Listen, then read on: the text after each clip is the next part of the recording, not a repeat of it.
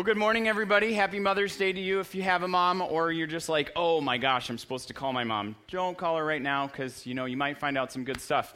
So, as we get started, I'm Rob, if we haven't met yet. As we get started, I want you to take a look at a picture that I saw this last week. We're going to put up a couple of them. So first one, and if you're visually impaired, we'll talk about those in a moment.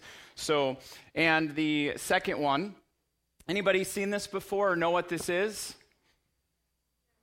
Yes? All right, what is it?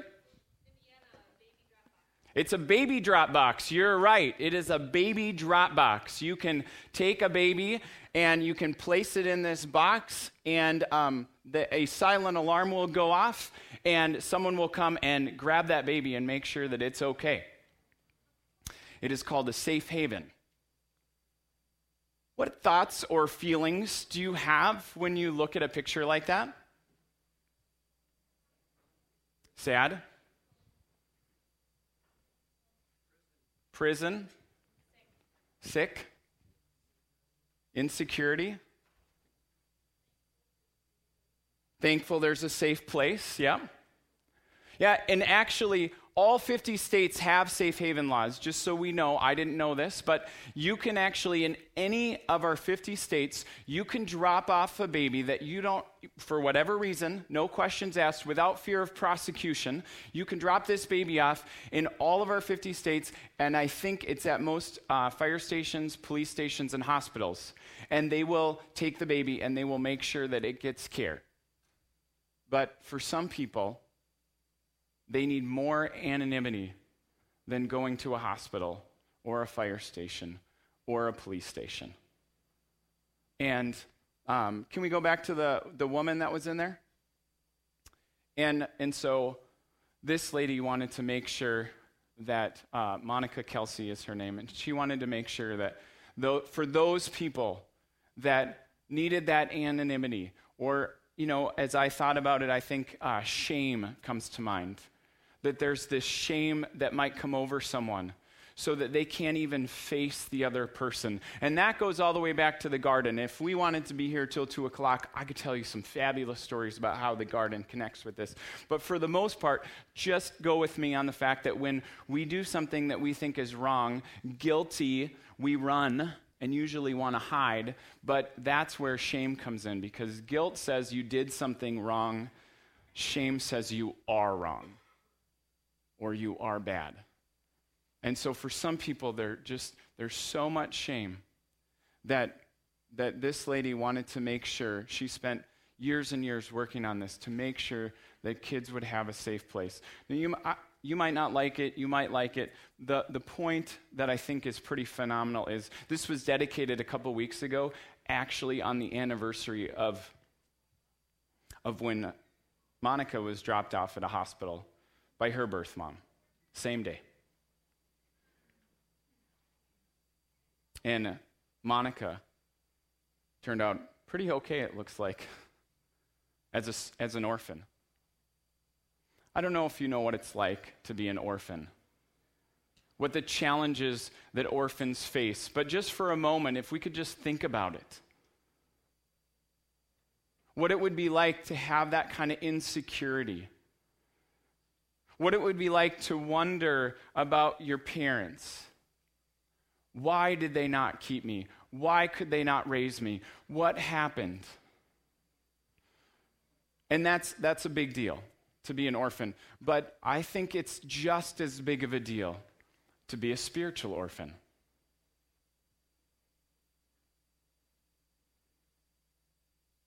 Think about that, being a spiritual orphan. What are the challenges to living this life that Jesus called us to as a spiritual orphan? See, I think spiritual orphans are at an all-time record high, and we are in desperate need of people to influence us and people that we can influence. This is what I think the scriptures call us to. This is what I think the life of Jesus calls us to, and this is where we're going today. So, if you have a Bible or a device with a Bible, we're going to be in 2 Timothy chapter 1. We started this series a couple weeks ago called Outlasters. People who outlast is the definition of an outlaster. We made up the term. But We talked about the first week, what will happen when you pass on? Will there be anything more to this life? And we believe there will be. Then we talked about what kind of faith we will pass on. And we talked about the fact that the only kind of faith we can pass on is the kind we practice. And this week, we come to this question that I think is prompted by 2 Timothy chapter 1, and I think it's prompted by this reality that so many people in the world have spiritual orphans or are spiritual orphans. It's who will you pass on your faith to? So as you're turning to 2 Timothy chapter 1, I think it's important to know that 2 Timothy chapter 1 is written 3 to 5 years after 1 Timothy, that letter to Timothy. Lots happened in the difference between the two letters. When Paul wrote Timothy, the first letter, he was on house arrest awaiting trial in Rome. He had a lot of privileges in house arrest. He had a guard, but he could have visitors come and go frequently. He could write letters back and forth to people, and things were pretty all right. So he didn't have a problem living out this bold faith. Sometime after he was released, and when this letter is written, Rome burned, and some say it burned to the ground, and the emperor blamed the Christians. And so following Christ, believing in following Christ, went from being difficult to dangerous.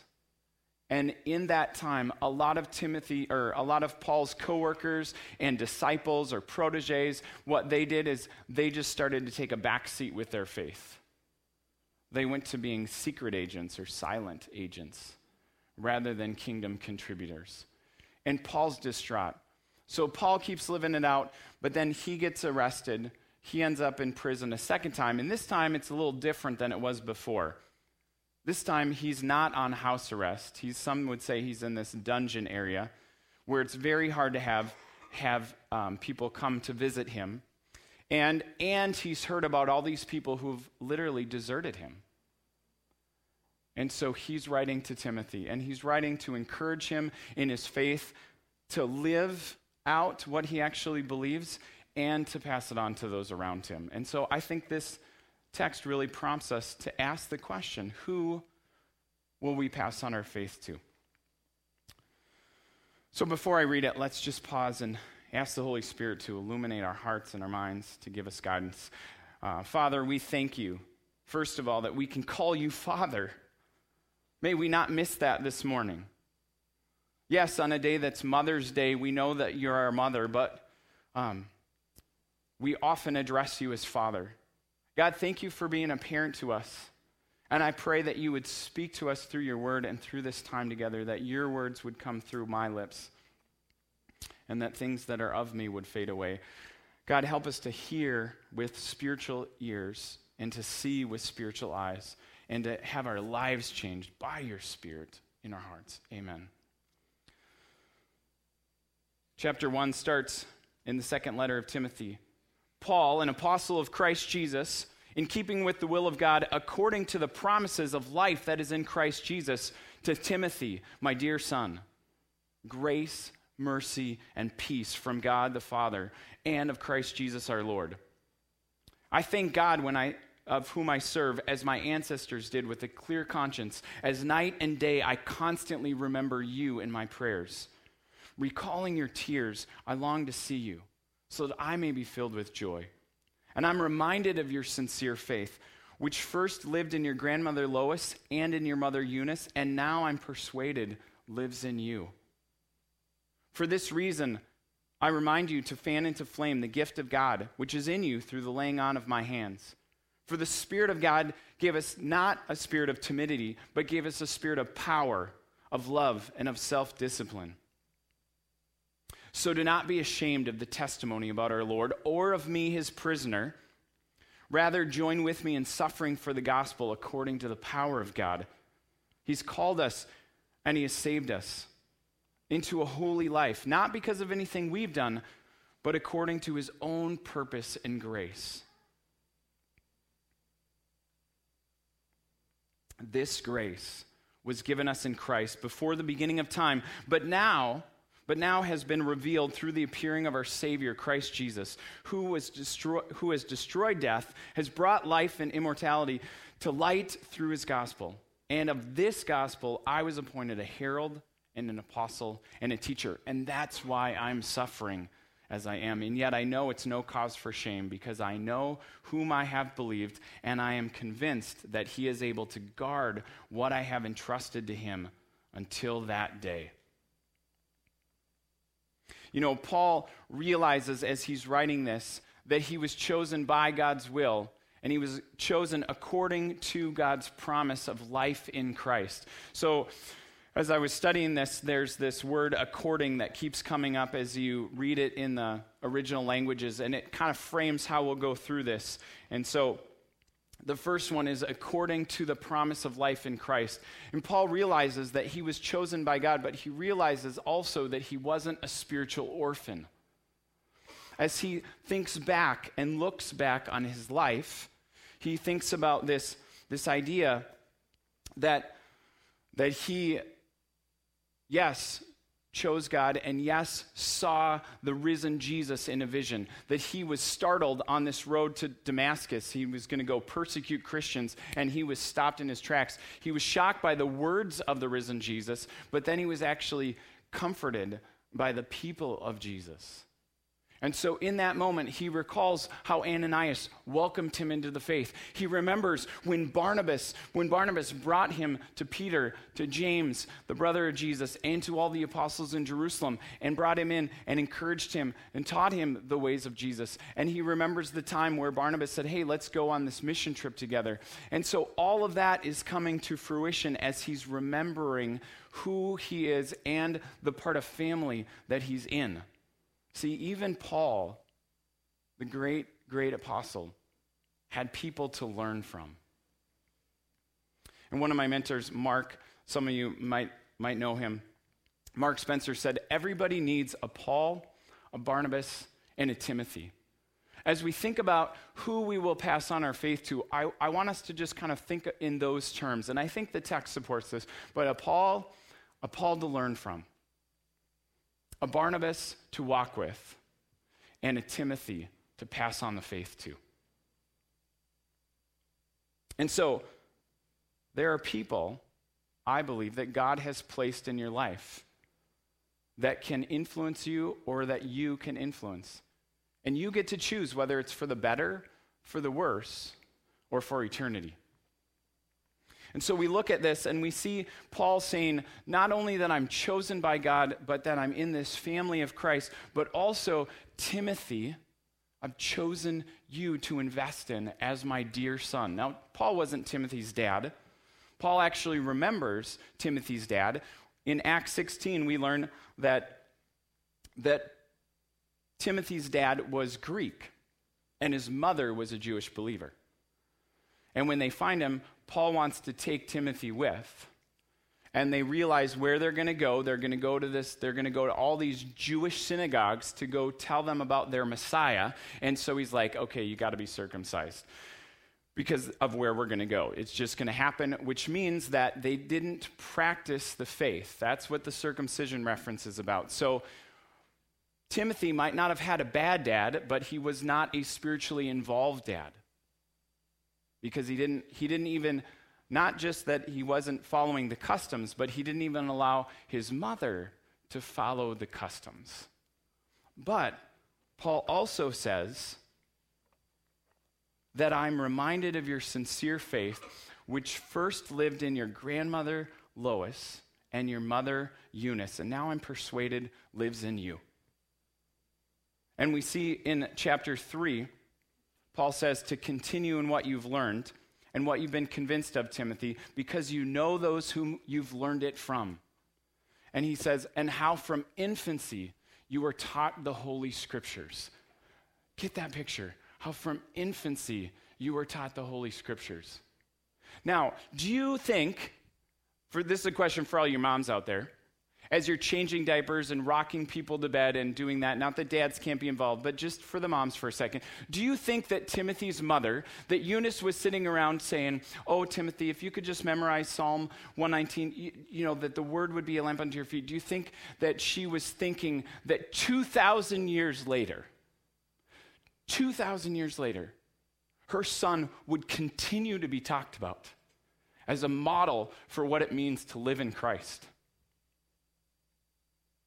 moms and dads. And I'm talking not just actual physical, but spiritual. When you teach kids and people who are far from God the Word of God, the story of God, the power of God, and the Spirit of God, you have no idea just how far it will go. As mom is sitting there trying to get Timmy to memorize the Psalms, she has no idea.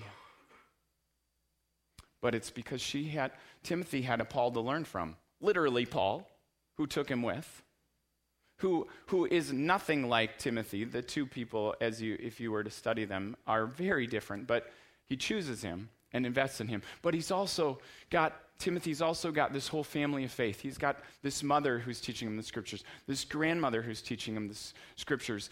Timothy has a Paul to learn from. Do you have a Paul to learn from? Have you had a Paul to learn from? I grew up in this little Presbyterian church, not that I'm trying to diss Presbyterians, but I got to hear in the car as we drove home if the sermon went longer than 7 minutes.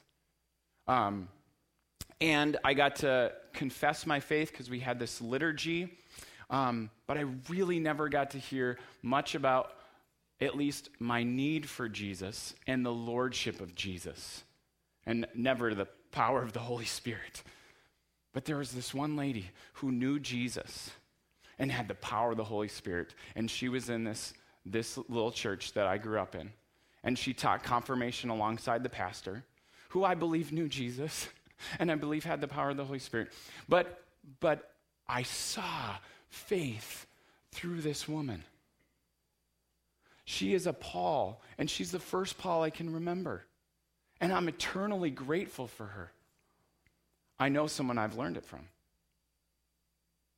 The next one I remember is Eric. Eric was a Navigator's Bible study leader in my college when I was 20 years old. And Eric asked me on the second time I went if I'd like to go out for lunch in the cafeteria, and we did. And he asked me questions about my life and my goals and my major and my faith. And then I got to ask him about his goals and his major. Wait, he had already graduated. And his faith. And all of a sudden, I started to learn from this ordinary guy who is just a few years older than me, who just took some time to invest in me. And I learned so much from him. Who are the Pauls in your life? And if you don't know, have you asked God? See, I think the scripture, this one talks about looking back at God's promises that were spoken to Paul and spoken to Timothy. Who are the people that have spoken God's promises into your life? If you look back, you might find out who your Pauls are. If you still don't know, though, you can ask God to know who those people are, to know the impact that they might have had or will have on your life. So ask them, and if you're not sure, test it out. Ask somebody to have a conversation. It doesn't have to be formal. You don't have to sit down and say, will you please be my mentor? Because most people will freak out. They won't be able to understand the expectations involved, and so they'll just say no. But if you just say, hey, will you have a conversation with me? You'll start something informal. And as conversations go and as things click and you take the initiative and you make time in your schedule, that person will start to pour more and more and more into your life. Who are the Pauls you can learn from? And don't forget about Distance Ed. The Holy Spirit can work through podcasts, can work through blogs, can work through books, and you can get immense learning from other people who've gone before us, who might be long since dead. But I have a huge library of people that have impacted my faith who passed away long ago because their books remain. Let's not forget the history that God still works in. So outlasters are aware of the people that are behind them, that they have been taught by. But I think also outlasters are aware of the people around them. And so people around them might be these people that we'd call Barnabases, people that walk with us, people that encourage us, people that join with us, people that are our peers. If we look at the next part of this scripture that talks about the according to, it says in verse 8, Timothy, join with me in suffering for the gospel according to the power of God. See, there's this sense that Paul is saying, don't just try and live this on your own. Join with me in it. He knows that it's really hard to do on our own. It's not that it's complicated. It's just that it's difficult to live a life of integrity under the power of the Holy Spirit in the world that we live in. And so he's saying, join with me in this. And he's remembering the fact that many have deserted him. And he uses this word shame 3 or 4 times in the scriptures. Don't be ashamed of this. The power that God puts in us is not this spirit of timidity, but of power, of love. And see, there's this reality that the people around at the time that this is written are ashamed of the gospel because they're ashamed of the cross. Because crucifixion was reserved for the worst criminals. Even pagan religions wouldn't even speak of the cross. They wouldn't even speak of crucifixion because of the scandal that it was. And I think somehow that's lost as we go through history. That we forget just what it means to speak about the cross of Christ. And it's still so fresh at this time. So some people are ashamed of the cross. Others are just ashamed of Paul being in prison. It's people not that different than saying, well, if you believe in Jesus and that didn't go well for you, then God must not be as big as he is. And there are people at the time that are ashamed of Paul because he's in prison and he's speaking about this God who is the God of the Old Testament, who promised this Messiah. And if Jesus is the Messiah, then why is he in prison? And they're ashamed of Paul. And there are some just that slide back. Have you thought about what it means to really live the good news of Jesus? Not just believe it, but live it. I mean, I think in this little section of this letter, we see glimpses of people who are like okay with believing in Jesus, but not necessarily okay with living for Jesus, especially if it means suffering. And we thought that was just a 21st century reality. But in this, there is shame associated with suffering. Kind of reminds me of Peter. If you remember Peter's the disciple of Jesus that is always the first to speak. And Peter says to Jesus right before he dies, I will go with you to prison and even death. And Jesus says, you're going to deny me 3 times. And sure enough, later that night, what happens? Peter goes and follows Jesus as he's imprisoned. And soldiers and servant girls ask him if they know Jesus. And he's like, no, I have no idea. Why? Because of the shame of suffering. Now, the great, great devotional writer, Oswald Chambers, he says that let me make sure I get this quote right, to choose to suffer means there is something wrong.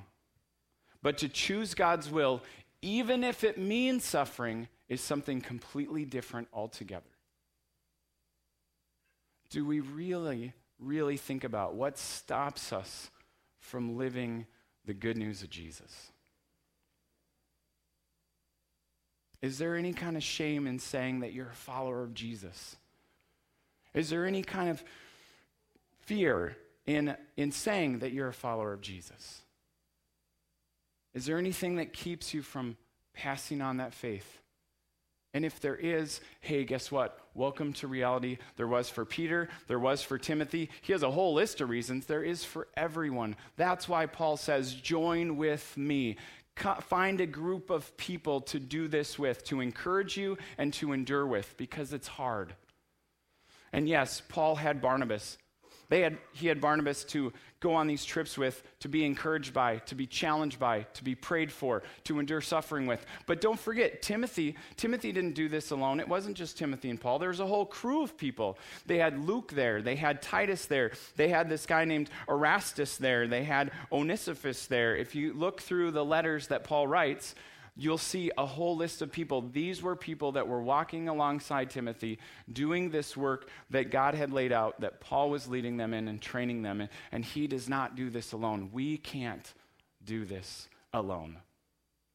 Who are the people that you can walk with, that you can be totally honest with, that you can be encouraged by, that you can be challenged by?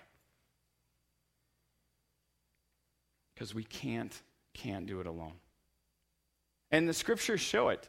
Moses had Aaron, right? Mary had Martha. David had Jonathan. We all need people to encourage us. We need people to do this. Even if we have the power of the Holy Spirit, we've got to have people around us.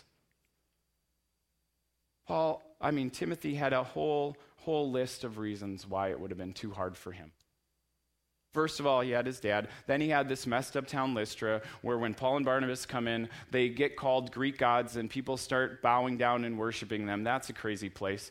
And then he had this weak stomach, and Paul has to write in 1 Timothy 5, you just need to drink a little wine because of your frequent illnesses and your weak stomach. Like, he's a sickly little young man. And for instance, being a young man, lots of people thought Timothy was too young. He had probably more reasons than you or I do. But he did it. And he did it because he didn't just have a Paul to learn from.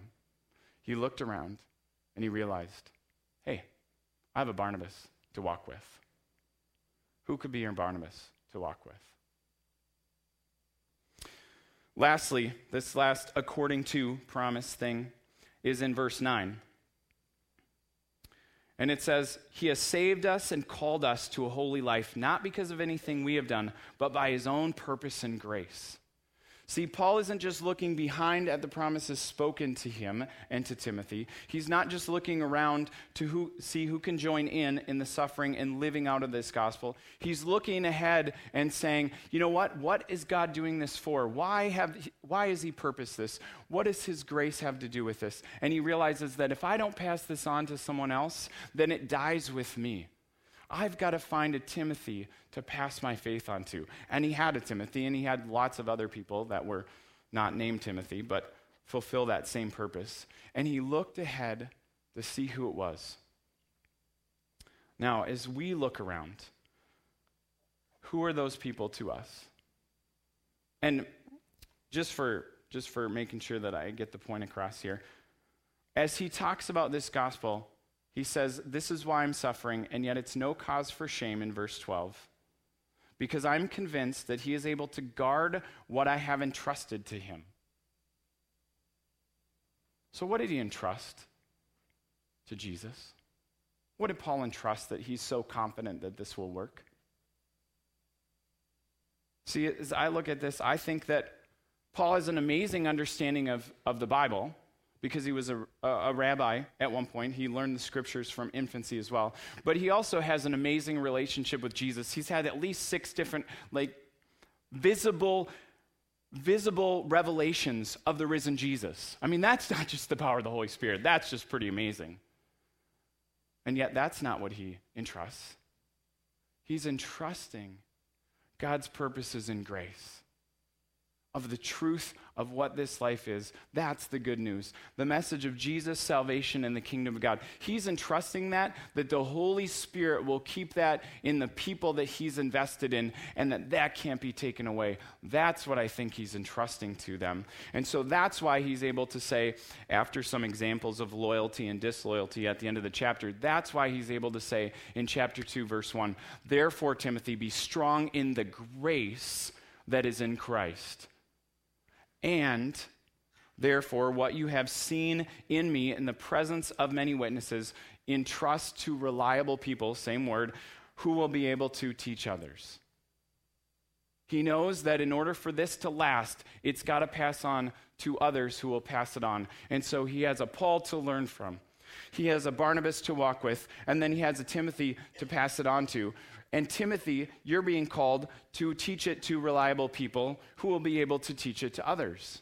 Do you see the generations that are in that scripture?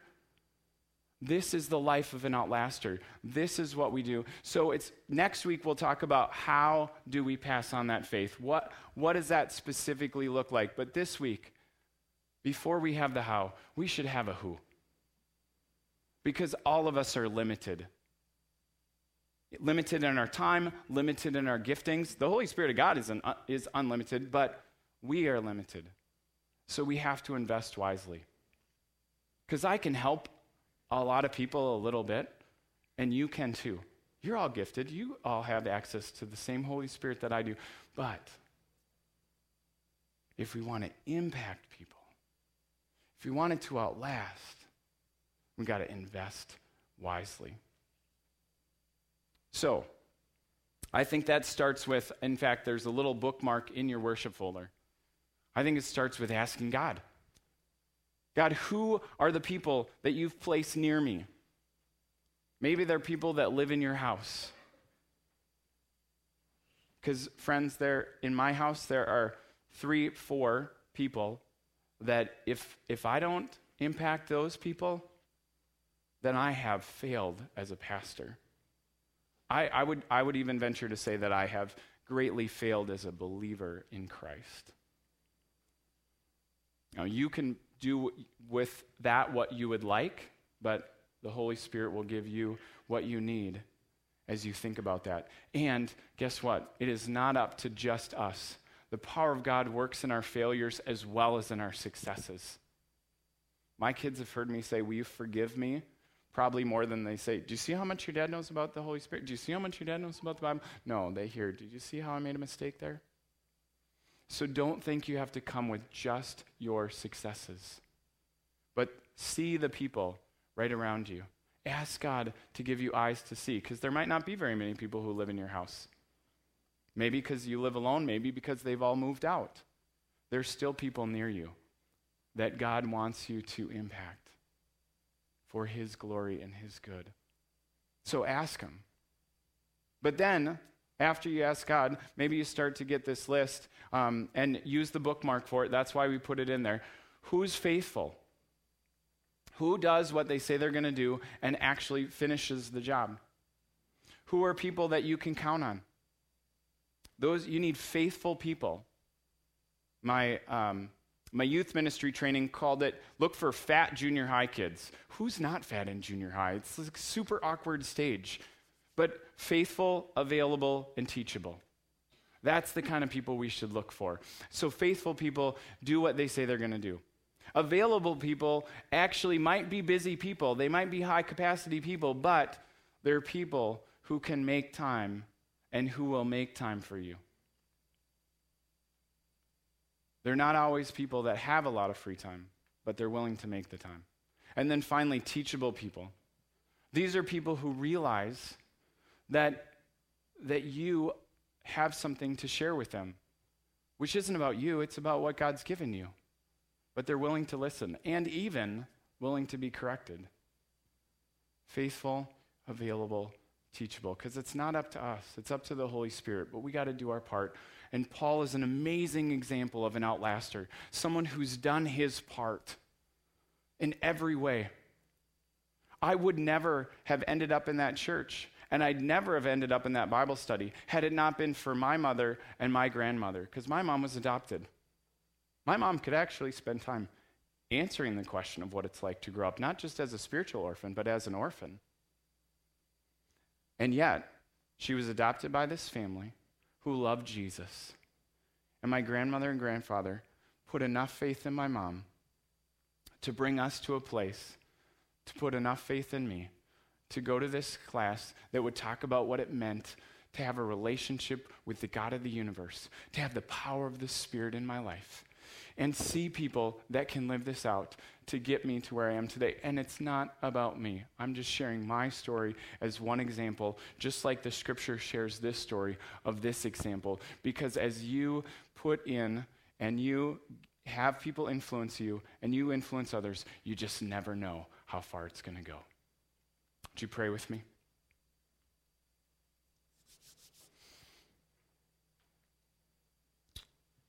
Father, God, as we look at this bookmark of people that we might influence,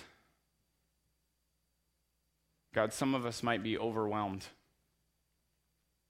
Some of us might just hear the words of an enemy saying, who are you to influence? You're not adequate. You can't do this. But God, I pray that even greater, we would hear the power of your Spirit saying, in all things, I can do all things through Christ who strengthens me. I pray that we'd hear the power of your Spirit saying, it is in my weakness that I am made strong. It is in my weakness that your glory comes through more clearly. And Holy Spirit, right now, I just pray that you would speak to our hearts, not just about who we can influence and who we can write down this sheet, but that you would speak to our hearts about what it means to be adopted as your children, as your sons and daughters, not because of what we've done and not because of what we deserve, but because of what your Son has done. So I pray, God, on this Mother's Day, that we would praise you for bringing us into a family. And I would ask that you would help us to receive that if we've never received that. And we would say yes, Jesus, to you, to receive the eternal promises, but also to receive your Holy Spirit and to receive a holy family that's not perfect, but is yours. That we could treat each other as brothers and sisters, and that the world could know us by our love. Because that might be the biggest influence that we can have. So speak to us now on what you would have us to do with this.